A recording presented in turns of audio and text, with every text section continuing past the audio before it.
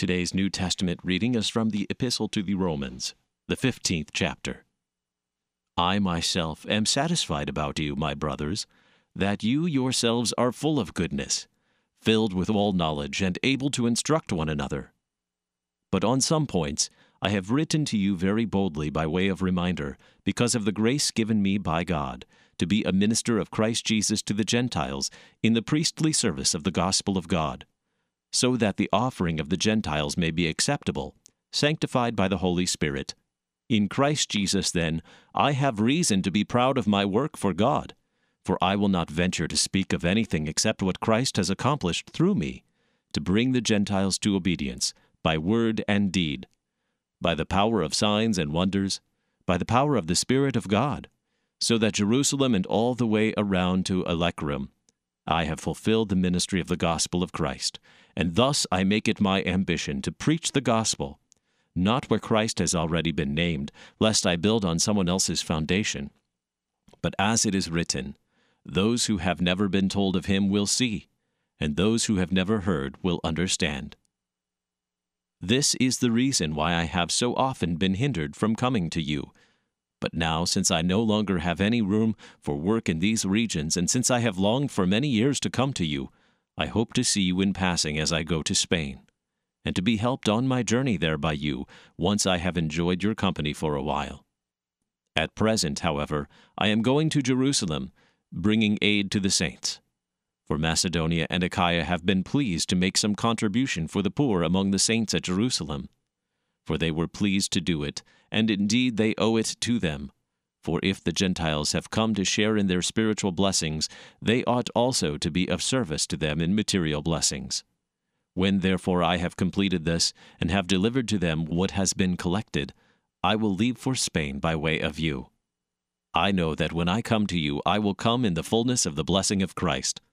I appeal to you, brothers, by our Lord Jesus Christ, and by the love of the Spirit, to strive together with me in your prayers to God on my behalf, that I may be delivered from the unbelievers in Judea, and that my service for Jerusalem may be acceptable to the saints, so that by God's will I may come to you with joy and be refreshed in your company. May the God of peace be with you all. Amen. For today's meditation on God's Word, we welcome Pastor Sean Cum. In the name of Jesus, amen. He listened intently to the deep theology spoken by the scarred man. His hand wrote carefully and thoughtfully as he put into written words what was articulated by the apostle. This was the word of God, and Tertius, the secretary to Paul, knew it.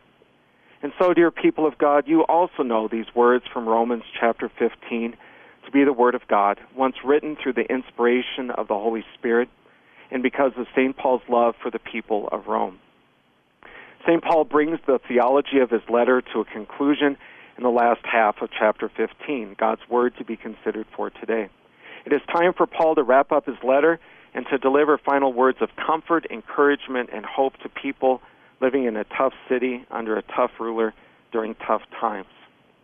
Paul's final words of chapter 15 might be divided up into three parts: the message of the gospel of Jesus Christ and its effect on the Roman Christians, the ministry of the gospel of Jesus Christ entrusted to Paul and being carried out by the Roman Christians, and the mission support for the teaching and proclamation of the gospel of Jesus Christ and the living out of that gospel in the care of the saints in Jerusalem. First, the message of the gospel of Jesus Christ, and it had its effect on the Christians in Rome. Paul says, I myself am satisfied about you, my brothers, that you yourselves are full of goodness, filled with all knowledge, and able to instruct one another. That the brothers Paul addresses here are full of goodness is only because they are full of the good news of Jesus.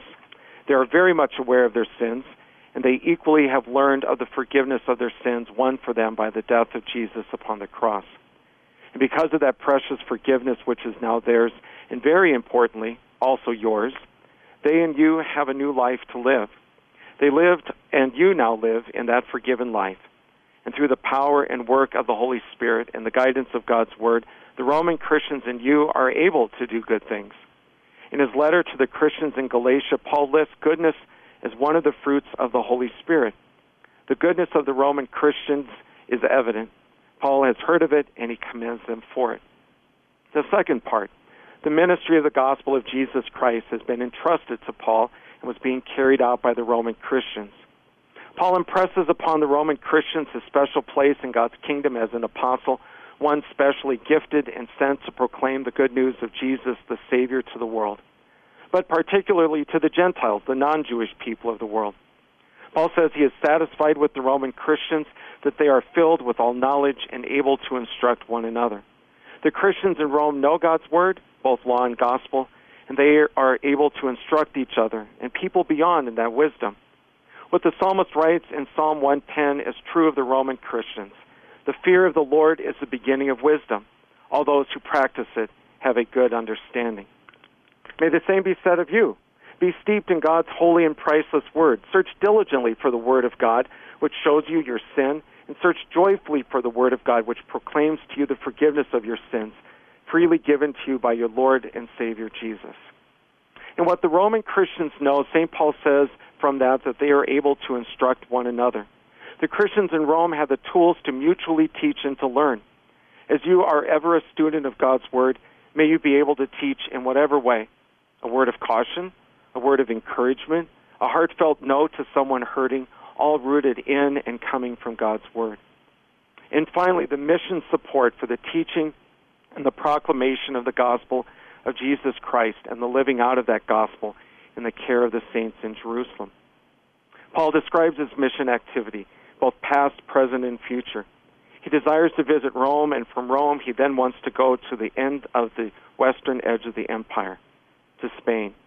Paul mentions one particular need, and that is the care of the poor brothers and sisters in Christ in Jerusalem. Though he does not make a direct appeal to the church in Rome, Paul would certainly and safely assume the recipients of his letter would want to join in such urgent care of their faraway brothers and sisters in Christ. And so Paul would boldly and certainly and safely assume that when his words about his mission travels and the care of the poor fall on your ears, that you too would look around you and beyond for opportunities to support the work of God in your particular corner of his kingdom, in which Jesus has made you a special citizen. With Paul's concluding words, we close. May the God of peace be with you all. Amen.